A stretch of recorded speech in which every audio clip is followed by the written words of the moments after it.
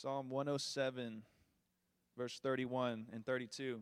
Let them thank the Lord for his steadfast love, for his wondrous works to the children of man. Let them extol him in the congregation of the people and praise him in the assembly of the elders. And that's what we're here to do this morning. If I haven't had the chance to meet you yet, my name's Matt, and we are so glad you have chosen to join us this morning. Whether it's your first time with us or your 1,000th time, we welcome you, and we're glad you're here.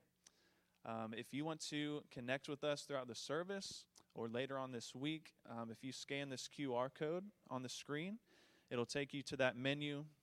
You can find the scripture that we'll be reading today, that Tommy will be preaching out of.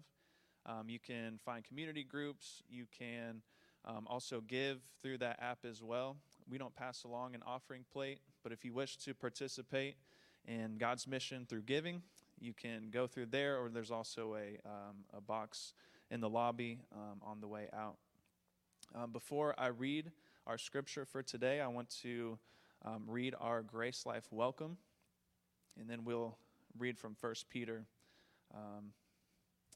Here it is. To all who mourn and need comfort, to all who are weary and need rest, to all who feel worthless and wonder if God cares, to all who fail and need strength, to all who sin and need a Savior, to all who hunger and thirst after righteousness, and to whoever else will come, GraceLife Church opens wide her doors in the name of Jesus Christ and offers welcome. So this morning, Pastor Tommy will be preaching from 1 Peter chapter 5. So if you can turn there in your Bible or scroll there on your device, and we'll have it on the screen as well. 1 Peter 5, verses 1 through 4.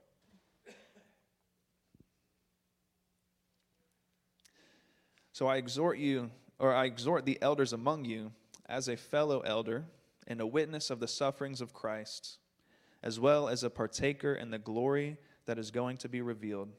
Shepherd the flock among you, exercising oversight, not under compulsion, but willingly, as God would have you, not for shameful gain, but eagerly, not domineering over those in your charge, but being examples to the flock.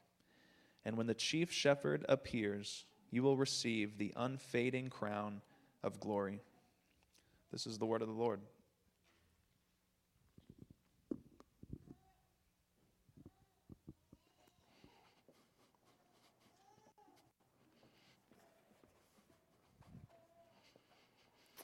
Well, good morning. And good morning to those of you who are not with us physically, but you're watching from home. We're grateful for you too. We know that God will provide the wisdom that you need and the direction. His Holy Spirit will give you clarity when it's time for you to rejoin us. I want to just pause and pray, and then we're going to jump into the passage that Matthew just read for us. Would you join me in prayer? Father in heaven, thank you for another Sunday to gather in freedom, to gather without wondering if authorities are going to bust in here and arrest us or persecute us or hurt us. That's not the case for so many in the global church and the persecuted church around the world, and we lift our brothers and sisters and their leaders up to you in very dangerous places, Lord, putting their neck on the line, risking it all so that your kingdom may grow and so that Christ, the risen Lord, may be honored and that souls may be gathered to you and redeemed. And we're grateful for that. We're thankful for Patty Parks, who will be rejoining us soon from Ireland to reconnect with us, give us an update, and find more partners to help her. Pray that you would continue to prosper her mission there in the most least evangelized English-speaking country in the world. Lord, we're grateful to be her sending church. And I pray that you would direct our attention now to this passage of Scripture. I pray this would not seem irrelevant to people because we're going to be talking about what a pastor and an elder does. I pray they would see it as super relevant, God, because so many people don't talk about this, and many people are left guessing at best at what it is exactly that shepherds and elders and pastors are called to do and what they're not called to do and how they're called to do it, and it's created great confusion and it's hurt and confused many people and harmed and injured and endangered others. So I pray that we would give our attention to this today and give me an anointing. I pray your Spirit would rest upon me, Lord. I'm dependent on your Spirit. There are powerful, wonderful, beautiful things to behold in Scripture, and I am just a man, and I need your help to show these things to the people, and they need your help to see them, Lord. We're dependent on you and your power completely today. This is just going to be ink on a page or words floating through the air if your Spirit doesn't come and help us, Lord. So I pray that in Jesus' name. Amen. Well, this is a special Sunday for us for a few reasons. Reason number one, I think I told you last week, our church turned 7 years old this week. So happy birthday, GraceLife. We don't officially celebrate that until the fifth Sunday in January, where we will have an outside service and some food and some other things you'll be hearing about a little bit later. So we're still here by God's grace. We're still alive. We're still functioning the way He wants us to function. He has sustained us. Jesus gave birth to us, right? We are His child. The Spirit created His church. And not only has He sustained us and preserved us and kept us, He's grown us.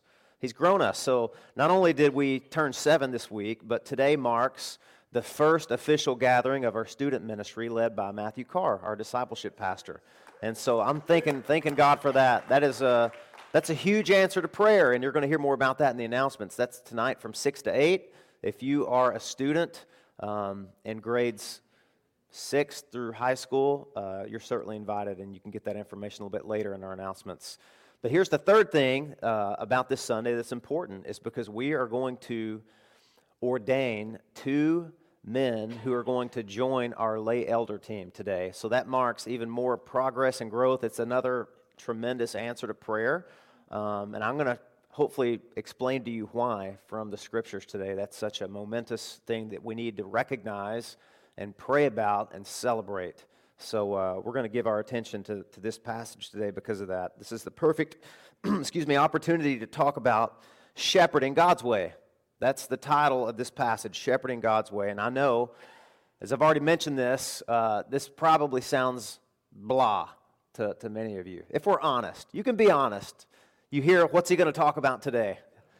Shepherding God's way. Oh, great, we came on the wrong Sunday. Well, maybe you didn't. Maybe you came on the right Sunday, because this is one of the most relevant things, and I'm hoping to show you why today. This passage, 1st and 2nd Peter, were written to Christians who were afraid, they were anxious, they were confused, they were scattered everywhere. And of all the things Peter could have packed into 5 chapters of this epistle, do you know he marks out a passage and he talks about church leadership? What would you think to explain to people who are scattered, they're afraid, they're going to be killed, they don't know what to do, they don't know how to handle or view suffering, and you lay on them like, hey, by the way, this is how shepherds are supposed to shepherd. This is what elders do. That seems strange, doesn't it? And you say, well, 1 Peter obviously then was written to elders and church leadership, but you'd be wrong on that, because the very next verse says this. Right after the verses that Matthew read, it says, likewise, you who are younger. And he's not talking about younger pastors or younger shepherds or younger elders. He's talking about younger people.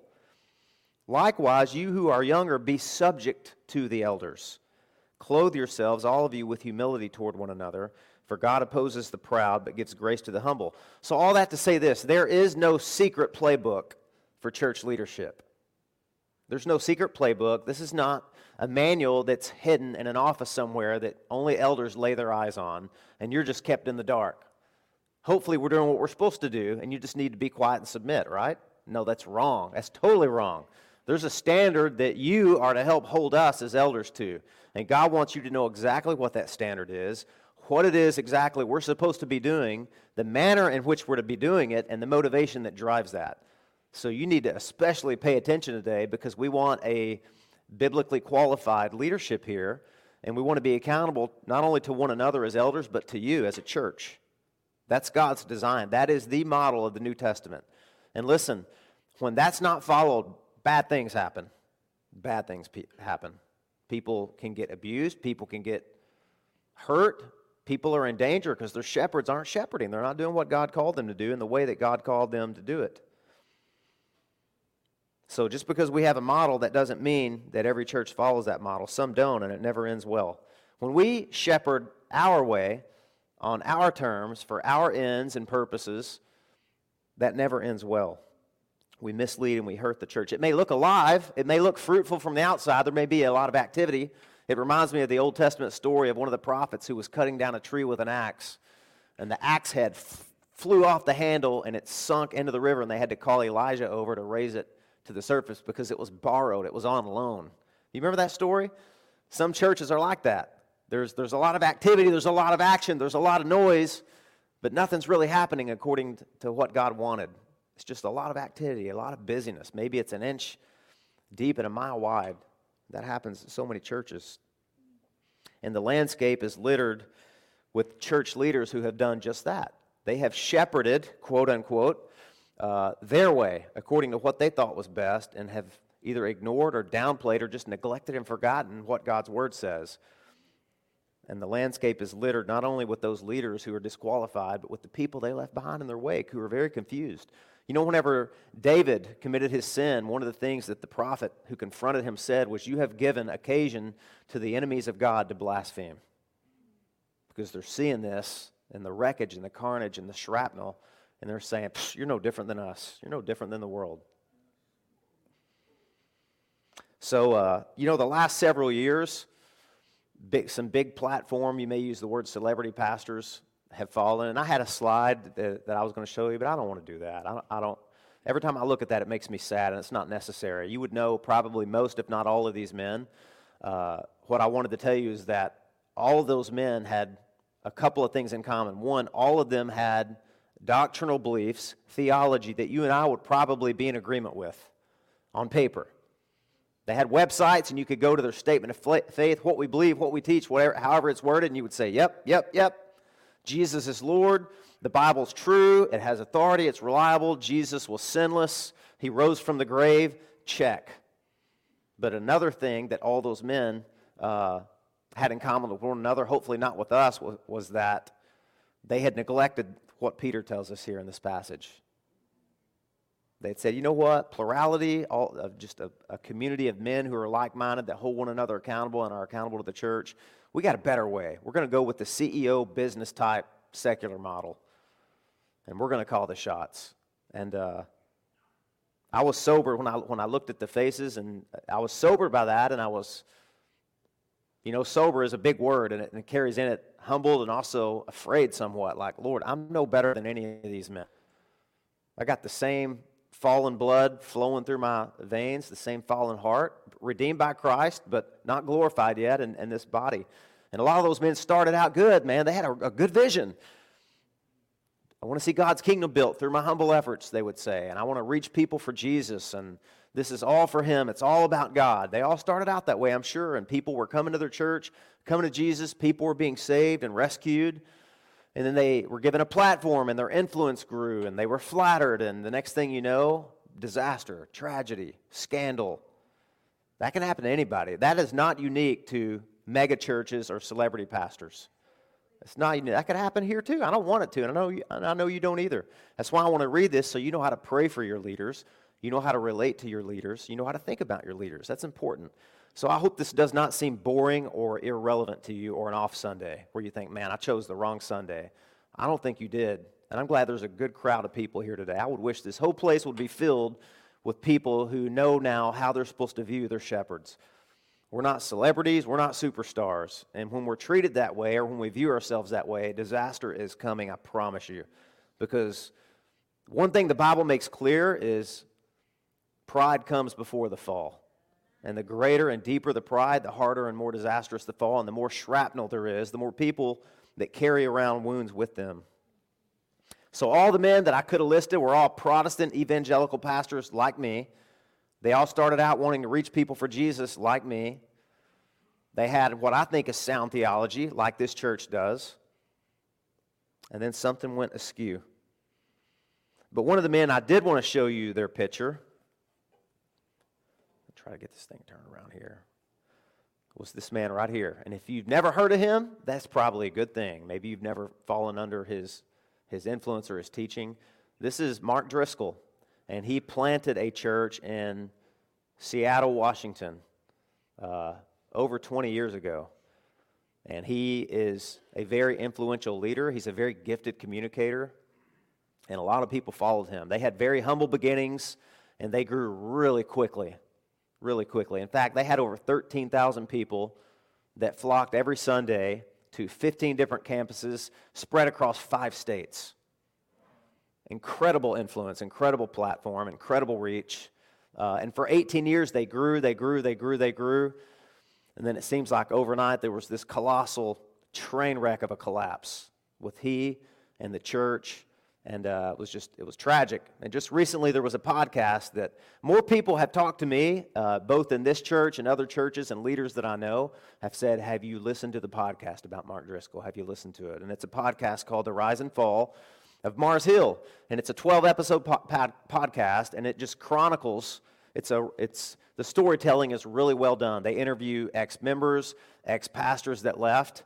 And the first half of this, really the whole thing, is devoted to the leadership style of Mark Driscoll. And it's really sad. A lot of the people that I've talked to have found it painful, because I think at any given point in our lives, all of us have been connected to or maybe sat under a leader, maybe not even in the church. Maybe it was a father figure or an employer or somebody that had authority over you, and they were abusive. They were uncaring. They were unsympathetic. And so a lot of people that listened to this felt pained by it. And a lot of people felt like it was eerily familiar because, again, I will tell you, abusive, intimidating style of leadership is ubiquitous. It was not just unique to celebrity pastors or to mega churches. In fact, when he planted that church as a Reformed pastor, you'll know more about what Reformed theology is when I come to chapters 8, 9, 10, and 11 in Romans. But he was a Reformed pastor. And a lot of Reformed pastors kind of fell into that trap for whatever reason. And so this is a story that resonated with a lot of people. And it actually helped some people come to terms with, man, we were under maybe an abusive pastor. And sounds like that they're telling my story, But here's some of the things that were pointed out on that podcast. The real issue with Mark Driscoll was character. It was character. He was gifted, yes. He had a large platform, yes. What he said resonated with people, and he said it well, yes, but he lacked character. And that is the most important thing to God. If you don't hear anything else that I say today, let me say that again. The most important thing to God when it comes to church leadership is character. It's not gifting, okay? In fact, we'll look at it in a minute if we have time. 1 Timothy chapter 3 and Titus chapter 1 list 15 qualifications that an elder, a pastor, a teacher, a shepherd have to be qualified to do what a shepherd does. And do you know how many of those would be called performance gifts? 1. Do you know that? 1. I have to be able to teach. And it doesn't even mean that's my strongest gifting. Because we have, after today, we're going to have 5 elders at this church. And only one of them is the lead teaching pastor. It's me. These men it says they're apt to teach, means they're able to. They know what the gospel is. They're able to explain the storyline of the gospel. They're able to identify heresy and false misleading teaching. They're able to correct that. That doesn't mean they've been to seminary. It doesn't even mean they like to teach. It just means they're able to. So out of the 15 qualifications, only one of them is that you can speak. And Mark Driscoll could speak. He could speak really well. But a lot of the other qualifications, all the other qualifications actually deal with what? Character. Character. What's the most important thing to God? I mean, you see that in the Old Testament. Here's King Saul, head and shoulders above the rest. I've learned to pay attention when you're reading the Bible, especially the Old Testament narrative, and it gives a description of a person. It's very important to pay attention to that. And here was Saul, head and shoulders above everyone else, the most handsome. Look out. And when Goliath appeared and taunted Israel for 40 days, hey, where's that big king we got, man? Where's that competent man who's gifted and powerful? He's a warrior. He's a hero. He's a soldier. We don't know. We can't find him. But there's this little runt of the litter named David. He keeps sheep, and he just came here to bring food to his brothers. And he says, who's this uncircumcised pagan making fun of Israel? I'll take his head off. And he was humble, even in saying that. That was humble confidence. He said, I've shepherded sheep, and I've rescued my sheep from lions and bears, and God delivered me. He'll deliver me from this giant too. I'll do it. And then they tried to suit David up, like, put this armor on. He goes, I don't need that. I don't want that. It's clumsy. I've never tested it. I got my trusty slingshot. That's all I need. Character. The runt of the litter. God will often choose the runt of the litter. That's why I'm here. Hey, you're laughing, but I want to tell you something, man. It's true. It's true. God chooses the weak. He chooses the runts. Why? Because God gets more glory that way. He gets more glory that way. That's humbling to know that. So that's the story, man. All 12 episodes of that, you will hear things about Mark Driscoll's bullying, intimidating style. He came to refer to himself as the brand. He called himself, he said, I'm the brand of Mars Hill Church. The brand should be a vision of me. He said this. Mark Driscoll holding the Bible in the pulpit. So Mark put himself at the center. That's a big problem. Because there's only one person who belongs at the center. And pardon my English, it ain't us. It ain't me. It ain't you. It ain't anybody else. He loved to shame people. He loved to steam over his opponents. He was unteachable. He was uncorrectable. When people would leave the church, he would encourage his members and his leaders to shun them. That's terrible. That's terrible. And look, I'm at the risk of sounding like I'm putting a feather in our hat, knowing that churches are really tempted to do that because we like to see our congregations filled up and don't want to see a sheep leave and go to another congregation. We have built that into our culture here. We want to be a sending church. When somebody leaves this church and goes to help another church or goes to help another mission, we want to send them off, man, with prayer so that there's no suspicion, there's no bitterness, there's no envy, there's no anger or resentment. Not everyone wants to do that, which is why we don't send somebody off every Sunday, but we ask them, can we send you? We want to send you. When it's appropriate, we want to send you. If you're running off and you got unresolved sin, we're not going to send you. We're going to call you back. That's what a good shepherd does, right? But one of the reasons that Mark Driscoll was given a platform for as long as he was because people would say this. Now, this is a long introduction. I'm getting to the passage, I promise. They would say, well, the ends justifies the means. He's reaching people for Jesus in the most unchurched city in the world that has more dogs than people. That's what they would say, Seattle. And he's reaching them. Look at 13,000 people coming that wouldn't set foot in a traditional church with stained glass and a pipe organ and all that. He's reaching them. They got tattoos, they got faux hawks and mohawks, and they're rough and they're grunge and they're there. So you got to say there's fruit from his ministry. He's making disciples. But listen, friends, how you do what you do is just as, if not more important than what you've called to do, what you've been called to do. What you've been called to do. And everyone's making disciples. Here's the question you need to confront yourself with. What kind of disciples are you making?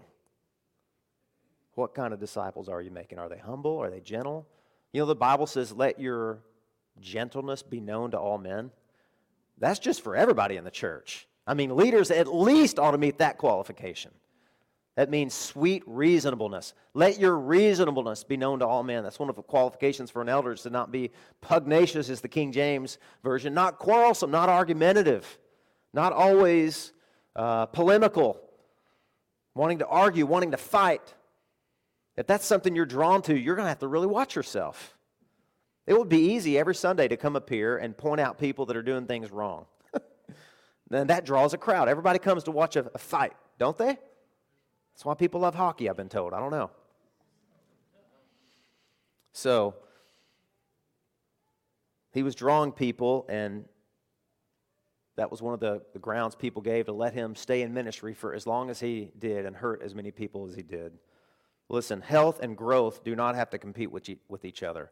And if we had to choose between health, a healthy church, and a numerically large church, I'm going to choose health every time because that's more important to God. Healthy doctrine, healthy leadership. That's God's way. God's way is always best. And when Jesus Christ died and rose from the grave, do you know how many people were in an upper room? This is not I'm not throwing shade on mega churches. I'm not, I promise you. But I feel in very good company that there were 120 people in an upper room after 3.5 years of ministry by the Son of God. 120 people who were faithful and praying and ready to turn the world upside down. I feel really comfortable and glad about that. Resonates with me. So, we're going to look at 1 Peter chapter 5 today, and we're going to look at 3 questions that we want to answer about shepherding, okay? And they're answered in this passage. Here they are. Number 1, what do elders do? Number 2, how do we do it? And number 3, why do we do it? And all 3 of those you'll see as you look at this passage, they're all answered there. All 3 questions. So it's an easy outline, and we're going to try to get through all of this together. So first, what do pastors do? This is what Peter says in the beginning. So I exhort the elders among you as a fellow elder and a witness of the sufferings of Christ, as well as a partaker in the glory that is to be revealed, shepherd the flock of God that is among you, exercising oversight, not under compulsion, but willingly, as God would have you. So, what we're supposed to be doing is shepherding. And instantly you are confronted with this imagery that's really humbling. Shepherds and sheep. Of all the animals and mascots at God's disposal, he chose sheep. Does anybody know of an NFL team or a high school that has as a mascot a lamb? Not a ram, totally different animal. Don't try and judge. Yeah, rams are tough, and they can, no. Sheep. No horns, they don't butt heads. They're just sheep. Let me tell you a few things about sheep. I know most of you already know this, I'm sure. But we live in America, and you're on your drive home today, you're not going to pass a flock of sheep or a shepherd. So maybe this is helpful imagery to get you in touch with. Sheep smell really bad, okay? They're not the most intelligent animal in the world. They require human intervention at all times. God made them that way. He created sheep to live within a flock and to require and depend upon a shepherd to help them. They lose their way really easily. They're very weak. They're very docile. They don't. Have you ever seen a sheep fight? You're not going to see a gang of people throwing money on the ground to watch 2 sheep fight. They won't do it. When sheep get afraid, they run. That's all they know how to do. They run. And then they fall off a cliff or into a ditch, and they have to get rescued. That's why the parable about the lost sheep, you don't see that sheep trying to go find a shepherd. He was running. He was lost. They do that naturally. And God created the perfect metaphor for Christians, because we're in a flock. All the metaphors and analogies that are used, a family, we're a building, we're a field, and we're a flock of sheep. And we have a shepherd, a chief shepherd, and we need him, and we need each other. That's the image that God used. So a shepherd is somebody who leads by serving and who serves by leading. He watches over the flock. And that word elder is translated in English because when you think of that word, you think of maturity. I hope that's what you think of. I hope when you think of the elders at this church, the first word that comes to mind is maturity and gentleness, not swagger or bravado or self-importance or intimidation. And shepherd is used because it means to look over, to watch over. There's been kind of 3 words used to describe what a shepherd does. He leads the sheep, he feeds the sheep, and he bleeds for the sheep. He protects them. He will lay down his life for the sheep. A good shepherd will do that. That's what Jesus called himself. Jesus said, I am the good shepherd. A good shepherd lays down his life for the sheep. That's what the word elder means. And I want to tell you this too. There's a passage in Titus that tells us this is not optional for a church. I mean, if I were to ask you what has to be in place for a church to be a church, I wonder if one of the things you would say is that there has to be an elder. There has to be elders. This is what Paul told Titus, one of his sons in the faith. He said, this is why I left you in Crete, so that you might put what remained into order and appoint elders in every town as I directed you. He's saying, you need to put what remained into order. What does that mean? If you do not have elders ordained and installed at a church, how could you biblically describe that church? Disordered or incomplete, not ready yet to be functioning as a church. In fact, this is what Alistair Begg said. He said, most unsolved problems in a church life can be traced back to defective leadership. They don't have elders. They don't have shepherd. They're just a flock that's maybe scattered. And that's what Jesus said when he came in the New Testament and he looked at all the Israelites on a mountainside, and it says that he had compassion on them because he saw them as sheep scattered without a shepherd and harassed. That's what happens to sheep without good shepherds. They get harassed. They get chased. They get confused. You know, sheep basically do two things. They eat and they drink and they sleep. I guess that's three things technically, but it's what they do. And if they don't have help, they'll eat toxic plants, poisonous plants. They'll die or they'll get sick, or they'll run into a rapid stream and they'll get swept down the stream. It's danger on every side. That's why in Psalm 23, what's the opening line of that psalm? Do you remember? He what? Leads me beside still waters, not moving waters. That's dangerous. Your shepherd has to say, this is a nice, serene, tranquil, fresh water body source, so water source. So you can go eat there. There's no gators in there, and there's no rapids or white water in there. And also, he makes me lie down in green pastures, not where there's toxic, poisonous plants and poison ivy and poinsettias and whatever else may be around. He's going to protect you from wolves, because there's wolves everywhere in the Middle East. That's what a shepherd does. So Paul told Timothy to appoint elders. And here's the really interesting thing to me, and I didn't see this until we first planted this church. Every single time, with the exception of two that are justifiable, every single time the word elder is used in the New Testament, it is in the plural. Plural, that means more than one. More than one. Establish elders. And what does Peter say here? He says, I exhort the elders among you. As a fellow elder, he says, a church needs elders. And that means this. We have a tendency to appoint a person who is super gifted, celebrity, and we have this hierarchy model in the church, a pyramid, where there's one guy at the top. He makes all the shots. He makes all the decisions. And he steamrolls anybody that gets in his way. And there's a reason why God has said, I want a plurality of godly men to lead a church together. They're accountable to one another. They're answerable to one another. I believe this. A man who can't be questioned is a man who can't be trusted. And you can hold me to that. You can hold me to that and all the other men here. And another thing we would say at this church is this. If serving is beneath you, then leading is beyond you. We're supposed to do this as an example. And I love the fact that the two men we're going to ordain today, along with the others that are lay elders here, they serve. They already serve. A man a long time ago said, you need to pick elders who are already eldering. Pick shepherds who are already shepherding, who are invested. They're known. They're serving. They're present. They show up. They attend. They sacrifice. They give. And we've picked men like that. You've affirmed them. You were involved in this process of choosing these men. Here's another thing to point out in the New Testament. In 1 Timothy chapter 5, it says this. Let the elders, again, plural. He's talking to Timothy, who is a pastor at Ephesus. So there's one church here. And Paul's assuming there's more than one leader there. Presbyteros, it's in the plural tense, that word. Let the elders who rule well be considered worthy of double honor, especially those who labor in preaching and teaching. Now you think, oh great, yeah, he's going to bring that up. So you want honor, right? Well listen, the point I'm making today and bringing that up is this. Not all elders do what I do. I think I mentioned that a little bit. That you're supposed to be able to defend sound doctrine and describe the storyline, proclaim the gospel, but that doesn't mean that your main gifting is preaching. Do you see that here in this passage? It's honor your elders, especially those who labor in preaching and teaching, meaning this.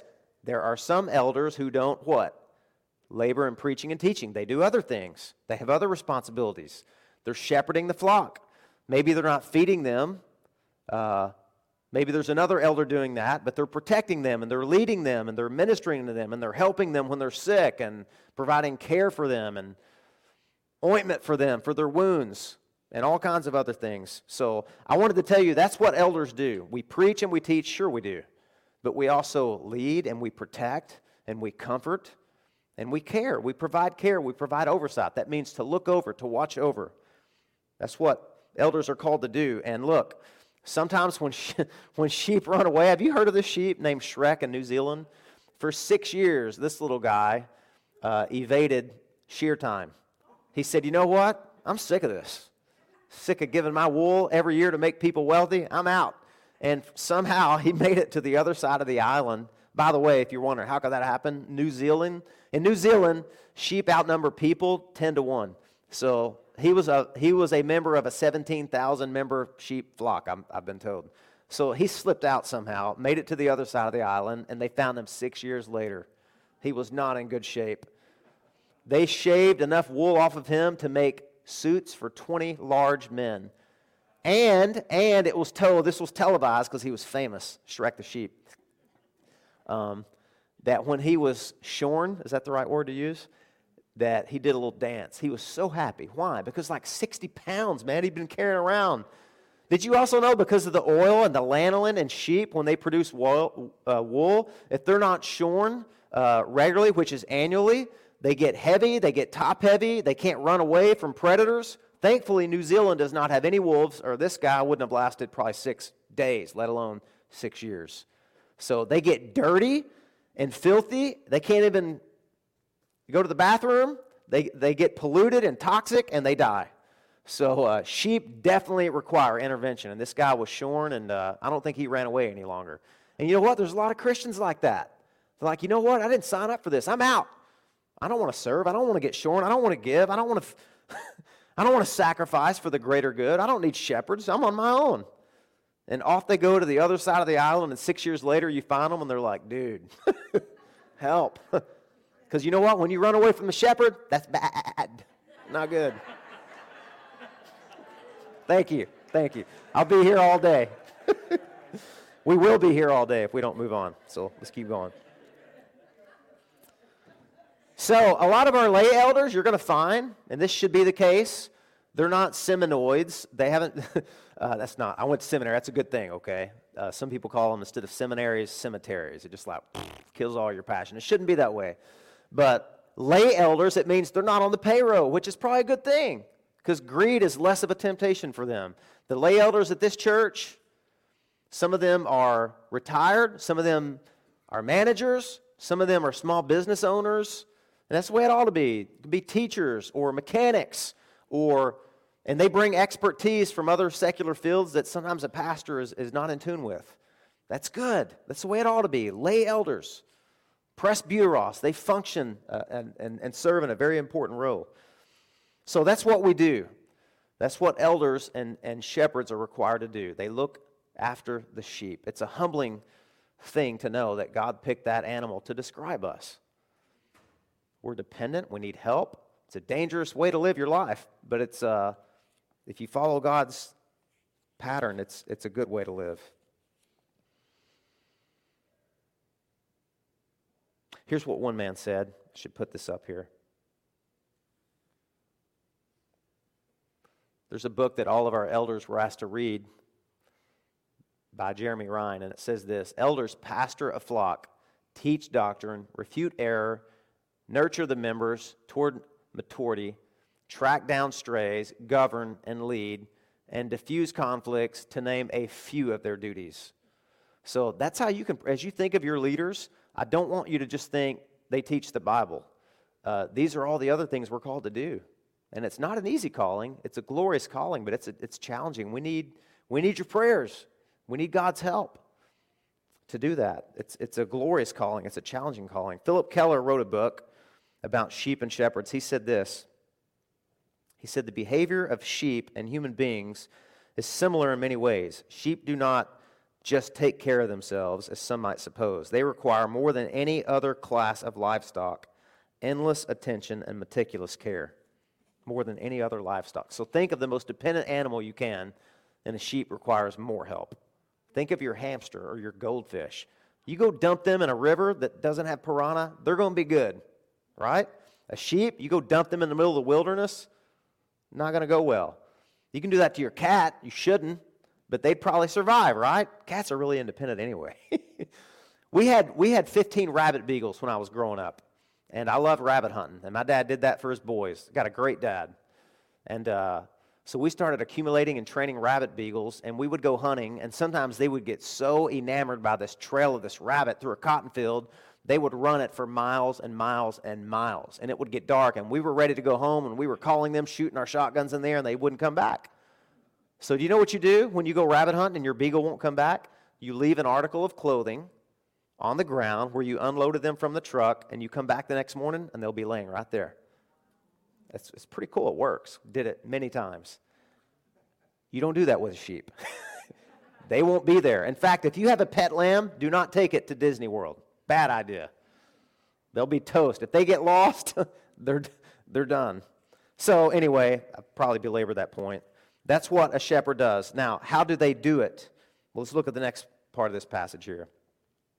Shepherd the flock of God that is among you, exercising oversight, not under compulsion, but willingly, as God would have you. Not for shameful gain, but eagerly, not domineering over those in your charge, but being examples to the flock. That's how we're supposed to do it, and you notice it's interesting, it gives us like this negative, it almost gives us a negative list. Don't be lazy, don't be greedy, and don't be a bully. And if you look at what disqualifies a lot of men, it's one of those three, and it's usually another that's listed in other parts of the Bible, and it talks about lust and sexual deviancy. But here, what he focuses on, and I love that about Peter, he's so humble. He's saying, look, we are required to be gentle. We're not to domineer it. We are not to be abusive. We are not to try and control the sheep by intimidation or by fear or by shame, the way that Mark Driscoll did his congregation for 18 years, and it blew up on him and collapsed. And a lot of people were injured and harmed and had a really bad understanding of what a shepherd is and what a shepherd does. He says, you are to do it willingly. That means intentionally, deliberately. We don't view this as a duty, it's a delight. Can't imagine doing anything else other than what we do. That's why, do you know one of the first qualifications for an overseer in 1 Timothy 3, you know what it is? If a man desires the position of an overseer, he desires a good work. That word desire, it's a word in Greek that's very intense passion. It's even used for, I don't want to confuse you with this, but it's used in other scenarios for a romantic passion because it's that strong. It doesn't mean that an overseer has a sexual passion. It means his passion could be compared to a romantic passion of a new couple on their honeymoon or something, okay? It's a strong passion, like, I want to do this. I want to have this responsibility because I love people, I love God, I love His church, I love His kingdom. I want to build these people up. I want to provide oversight for them. I want to see them grow. I want to invest in them and build them up and protect them and love them and care for them.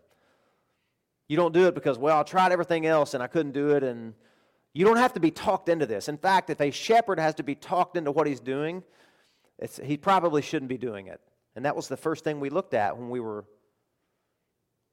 inviting you to nominate candidates for this. That was the first thing I asked them. Do you have a desire to do this? And if they said no, then that was really the end of the conversation. It's like it's maybe the wrong time for you.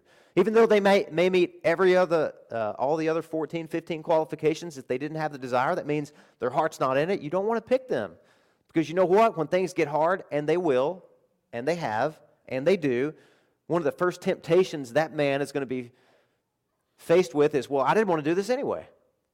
Have you ever faced something hard that somebody else talked you into? That's your out, isn't it? Well, this wasn't even my idea. You told me to do this, right? We used to have a term for this in Southern Baptist life. It would be mama called.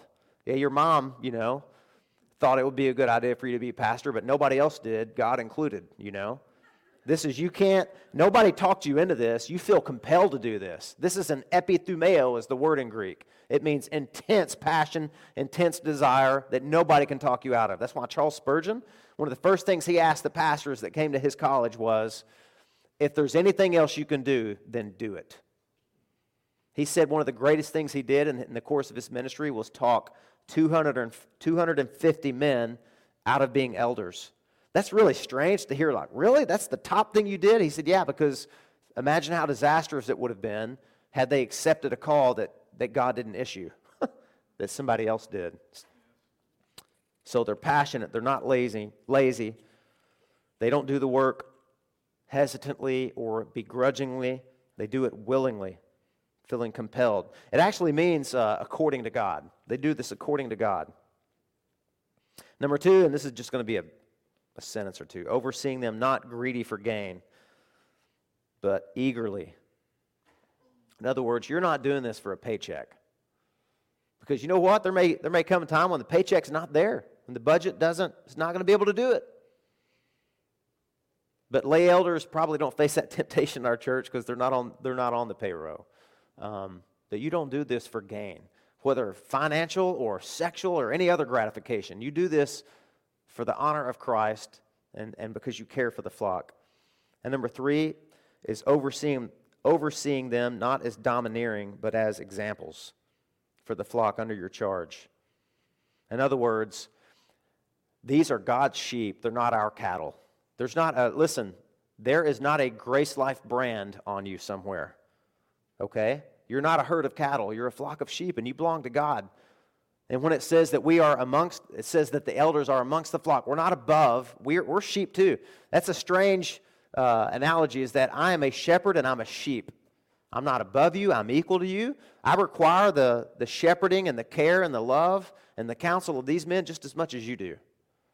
And when we start to view ourselves as outside of that and above that, that's when we get abusive and controlling and intimidating and angry, and we get envious and proud and toxic.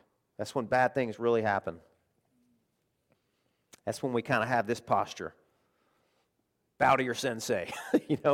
I'm in charge here, you bow to me. It's a bad way to lead a congregation. This is a call to humbly serve others, not to use your position to lord it over them at all. In fact, that's really a problem, I think, with mega churches and mega church leaders. If I were to ask you, what qualities do you think God is looking for a shepherd?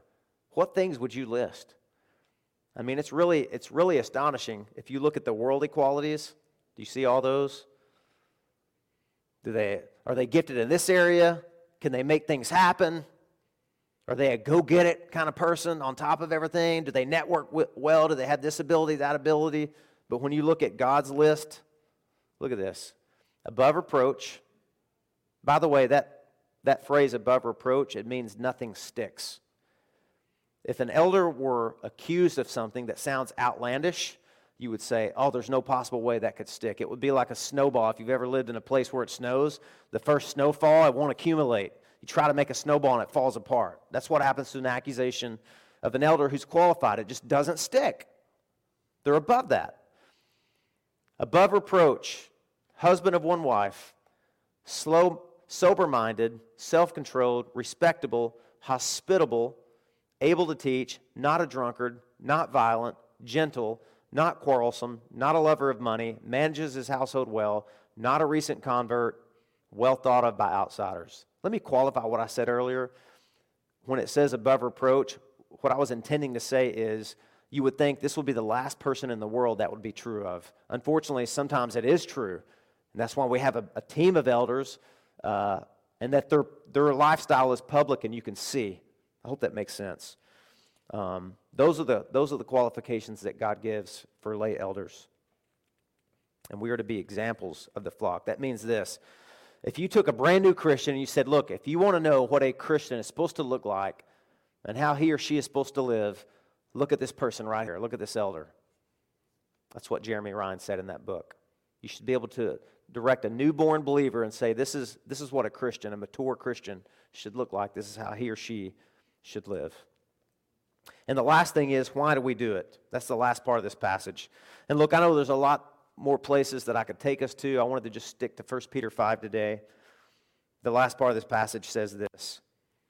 And when the chief shepherd appears, you will receive the unfading crown of glory. Man, what a glorious thing. Diane, we were talking about titles. How should I title this? And she said, how about the weight and the glory? We almost went with that title. It's a C.S. Lewis book that he wrote, but it perfectly captures this. There is a weight and responsibility to being a shepherd, to be an elder. But there's a glory that comes with it. And a lot of that glory we all share together, right? It's not like shepherds are going to get crowned with glory and you're not. We all are when we're serving King Jesus. But the emphasis that Peter is making here is that we're doing this for Jesus. We're not doing this for anybody else's accolades or approval. We're not doing this so that we can get more influence or so we can get a bigger platform or that so we can get more clicks and more followers and put more people in seats. We are doing this for the honor and the glory of King Jesus. And I love the fact that when Peter was writing this is the Apostle Peter, man. He wrote this. This is Peter who walked on water, raised people from the dead, cast out demons, and did a host of other miracles you read about in the book of Acts. And when he talked about himself, this is what he said. I'm a fellow elder and a witness of the sufferings of Christ, as well as a partaker in the glory that is going to be revealed. You know what he said? He said, I saw Jesus die. I'm an elder because I saw Jesus die, and I'm qualified. Meaning the greatest and most significant historical event was at the center of what Peter considered to be his role as a shepherd. That's what he was shepherding people to. You know, Ephesians 4 says this. I'm gonna close with this. Ephesians 4 says that shepherds are gifts. Guys, it's hard to say it, make some of these points. It sounds so self-serving, but it's in the Bible, and I don't want to withhold that from you just because it feels awkward to say it out loud. Hey, guys, did you know that I'm a gift to you? It actually says, though, that, listen, I want to be biblical. And he gave, who? God. God gave the apostles, the prophets, the evangelists, the shepherds, and the teachers. He gave them their gifts to equip the saints for the work of the ministry, for building up the body of Christ until we all attain to the unity of the faith and of the knowledge of the Son of God, to mature manhood, to the measure of the stature of the fullness of Christ. If Jesus gives us a gift as a church, that means we need it. That doesn't mean you negotiate what it is. It means you need the gift. You look at what the gift is, you look at what the gift does, and you look at the manner in which the gift does it, and you thank Jesus for it, and you honor it, and you follow his path. Amen? That's what God has called us to do. And we're at a point in GraceLife's story, we are ready to add 2 more elders, and so that's what we're going to do today. We've only done this one other time, and we've had some transition and turnover since then, so this would be helpful for all of you to see this. The Bible says we're supposed to lay hands. God's elders and shepherds are supposed to lay hands and ordain new elders. So we're going to prepare to do that here at the end of the service. We want to do that so that as a church we can deepen our growth, we can strengthen our discipleship, and we can widen our impact. That's our vision, and that's our mission. And I know that some of you, you may be thinking, well, what does that got to do with me? Well, listen, I want you to know that we need your encouragement. We need your prayer. And the Bible says that elders rule. You know, maybe it feels even hard to say that in light of all the, abusive and toxic shepherds that are out there. But elders are called to rule, and they're supposed to rule well. That means they're supposed to rule gently, with humility, and love. This is what Paul David Tripp said. I wanted to read this quote to you. Goodness, man, I can't even read it from here. Can you guys see that and read that? All right, I'm going to walk over here, and hopefully I won't fall off the stage.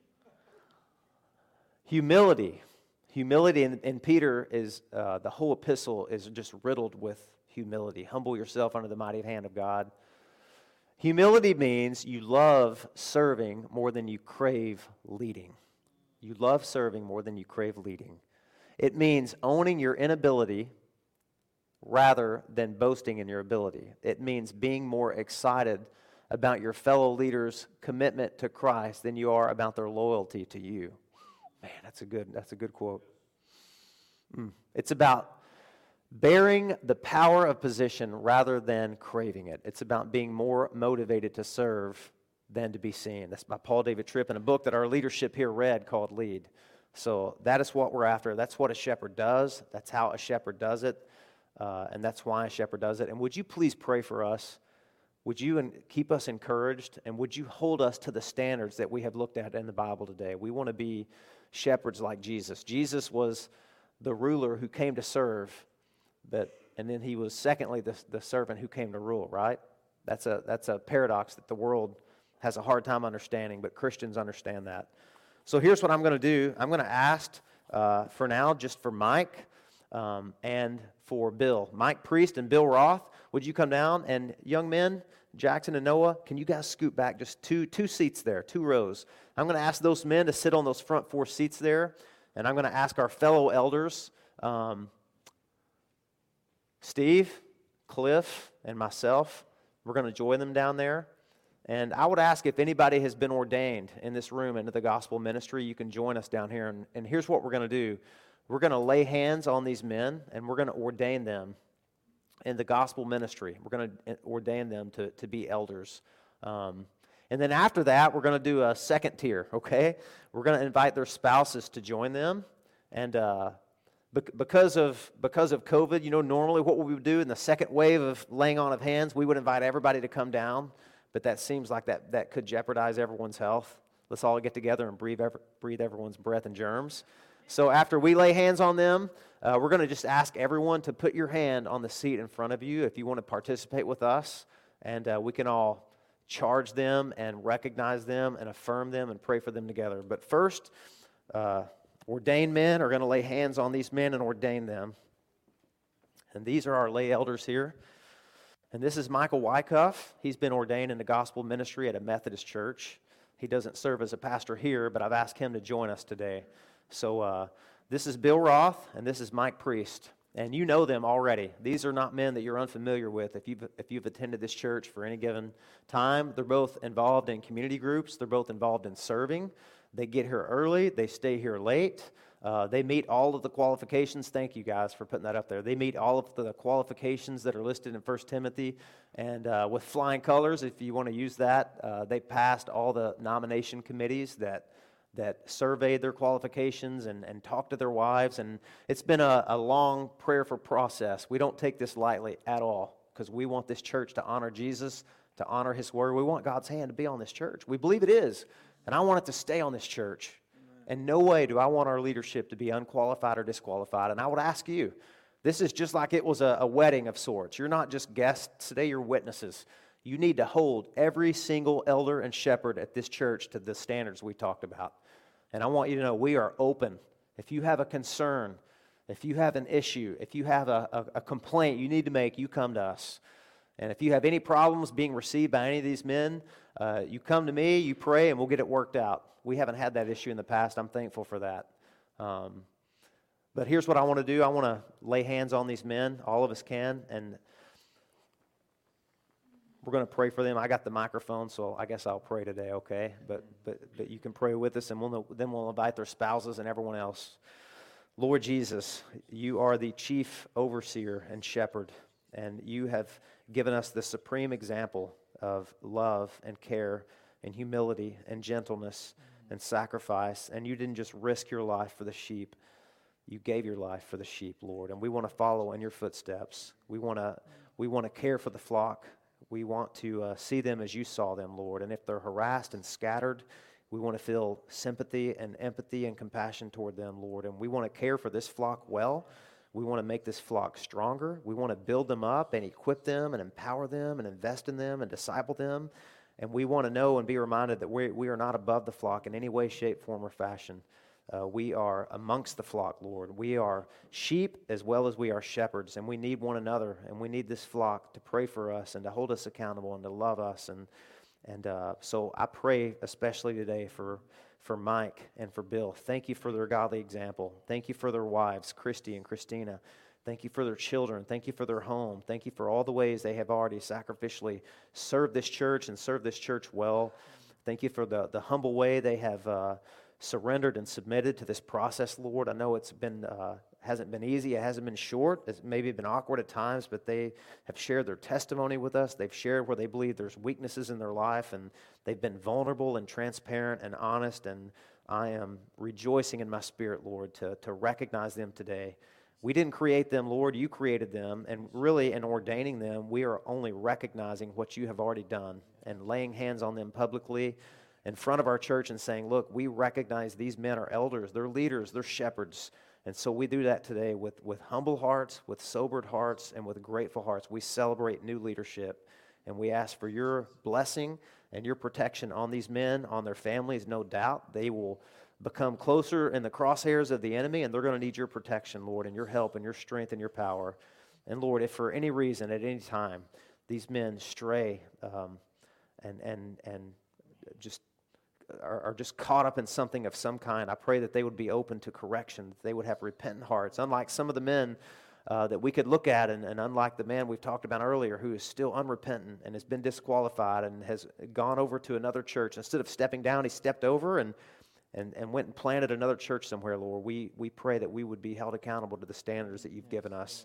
So I pray for Bill, and I pray for Mike, and I thank you for them. We ask these things in Jesus' name. Amen. All right, if you're able to, Christina and Christy, if you want to come and sit beside your husbands.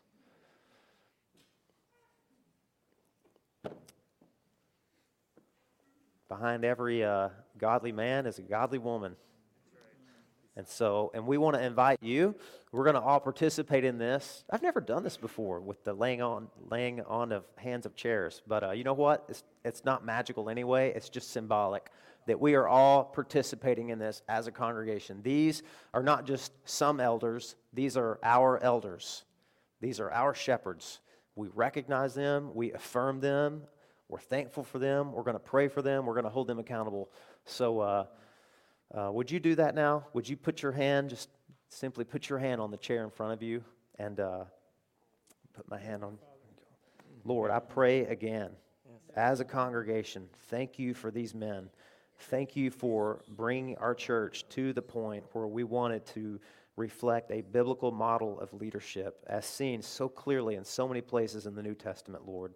It's not easy to do that, Lord, and it has seemed at times much easier for, honestly, Lord, and you know this in my heart, just for me to be in charge of everything and make the decisions and how we're going to spend money and what ministries we're going to start. That's easier, and it's also unbiblical, and it's also dangerous, Lord. And we don't want to do that. We're not here just to do the easy thing. We're here to do the right thing. And so as a congregation, we are recognizing your model. We're thanking you for it. It's so clear. It's not confusing. It's not clumsy, Lord. It's very clear and plain. And as a church, we see these men as having met these qualifications, and we pray that you would empower them, that we are entrusting them with authority and with responsibility. Help them, Lord. Please help them to be up to that task according to the power of your Holy Spirit and the prayers of the people here. Be with their wives. Be with Christina. Be with Christy, Lord. Watch over them.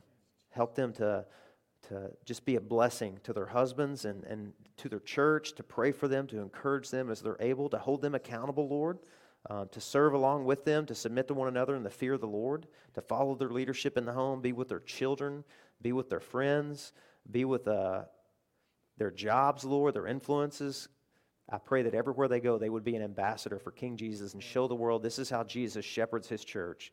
Help them, Lord. Make them humble to confess their sins, to acknowledge when they're out of line, and to receive your correction. And we ask and pray all these things in the mighty and powerful name of Jesus Christ. Amen. Amen. God bless you, man. We're thankful for you, and we're thankful for your wives. Amen. You continue to pray for them, and if you haven't shaken their hand or met them, you can do that after the service. For now, we're going to do what we always do. I'm going to call our worship team back up, and we're going to sing a song of reflection. We do this every Sunday. We call it our Selah song. If you read the book of Psalms, there's a pause. There's a word, it's Selah, and it just means stop, pause, take a breath, reflect on what you just read. It's powerful. And we hope all of the sermons and the passages of the Bible we talk about have that impact on you. You want to stop. You want to reflect. You want to ponder what you've heard. And we have a team of people in the back today. If you want to just go back there and pray for these elders, or if you want to pray for yourself, or if you need help, if you need counsel, if you have a question, we have a group that are led by one of our elders. Bill Roth leads that prayer team. And listen, a little bit later, maybe next week or the week after, I'm going to share with you the way that we have structured the leadership here. Each of these elders are actually responsible for a group of people in this church, and we want you to know which elder is responsible for you and who you're responsible to go to. That was too much to pack into one Sunday. We've already had a lot of information today and a lot of truth. So look for that in an upcoming service, and we meet as elders. We meet twice a month on a Tuesday night, and we pray for you. We address problems. We make decisions. and we try and figure out how to shepherd you best. So I just wanted you to know those are all 5 of the lay elders, and then or all 4 of the lay elders, and then me. So thank you guys. This is in my opinion, the greatest church in the world. Not because of me, in spite of me. You guys are amazing. Somebody asked me the other day, it's like, hey, what are your plans for the future? I have no plans of going anywhere. I love it here. I love this church. This has been one of the top privileges and joys of my life, other than marrying Sarah and having the children that I have, is shepherding this church. And I'm thankful for you. And I think God has an amazing year for us. And I'm excited to see what it is and join him in it. Amen? You guys want to sing for us? Amen. And then Megan's going to come and give us some announcements.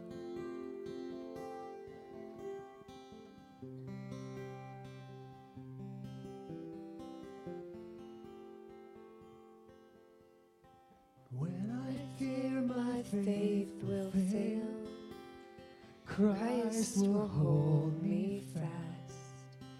When the tempter would prevail, He will hold me fast.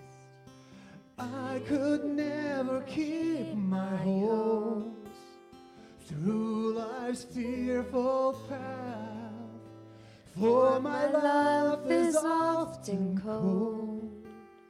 He must hold me fast. He will hold me fast. He will hold me fast, for my Savior loves me so. He will hold me fast.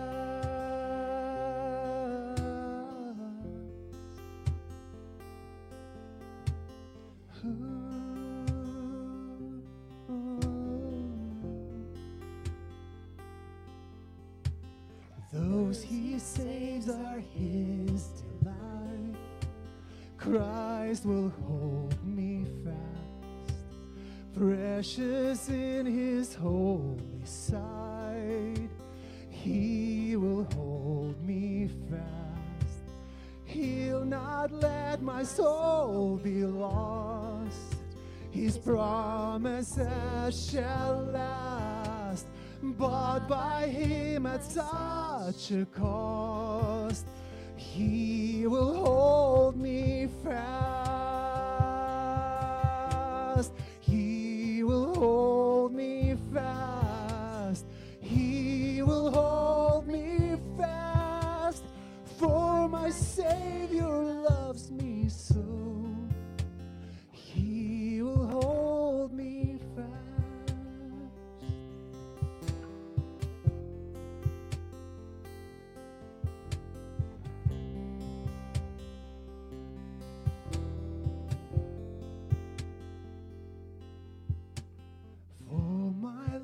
He bled and died.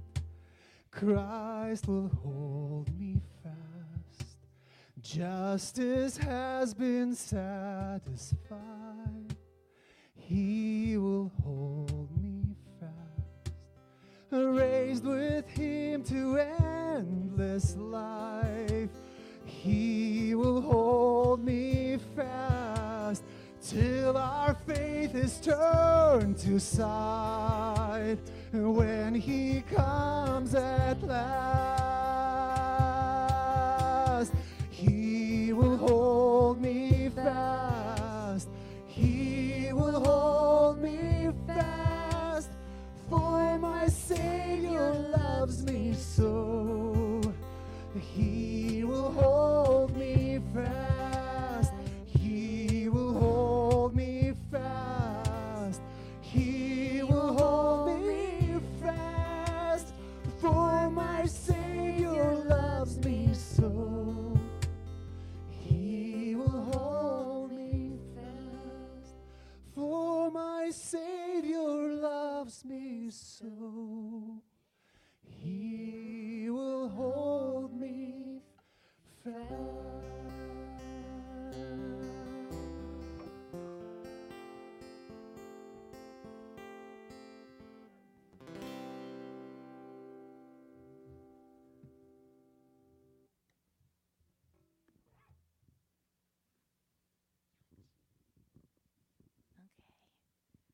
Alrighty, just a few announcements for you guys today.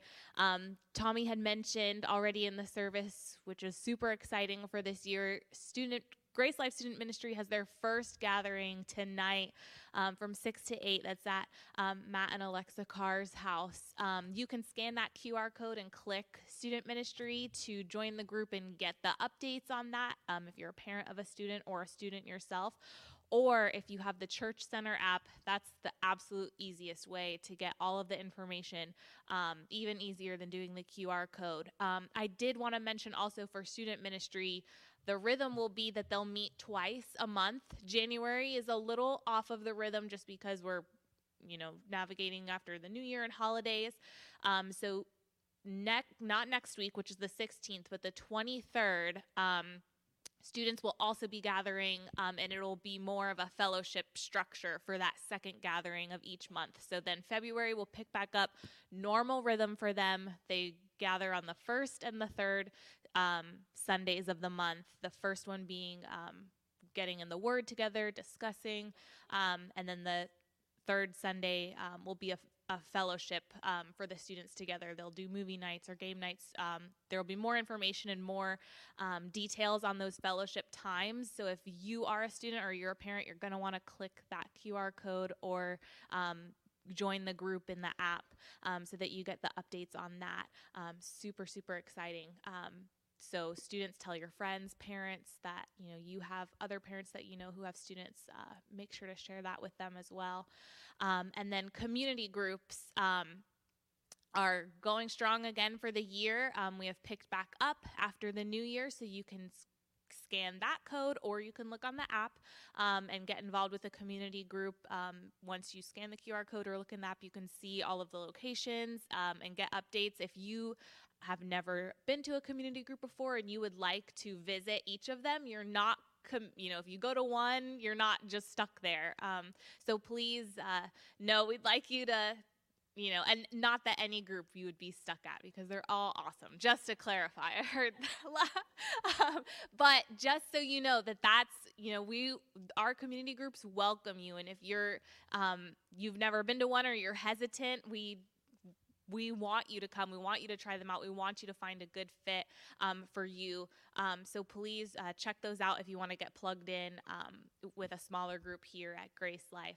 And then lastly, if you want to stand, we're going to say our charge. Last week, we talked about not just keeping in what we've learned here, but taking it out with us as we go throughout the week as well. So we're going to charge you and charge ourselves before we go today. So if you want to say this with me, I am a witness. I have been called to minister to my neighborhood in both word and deed. God has given me his word to equip me, his spirit to empower me, and his love to motivate me. I pledge my life for the gospel. You have been sent.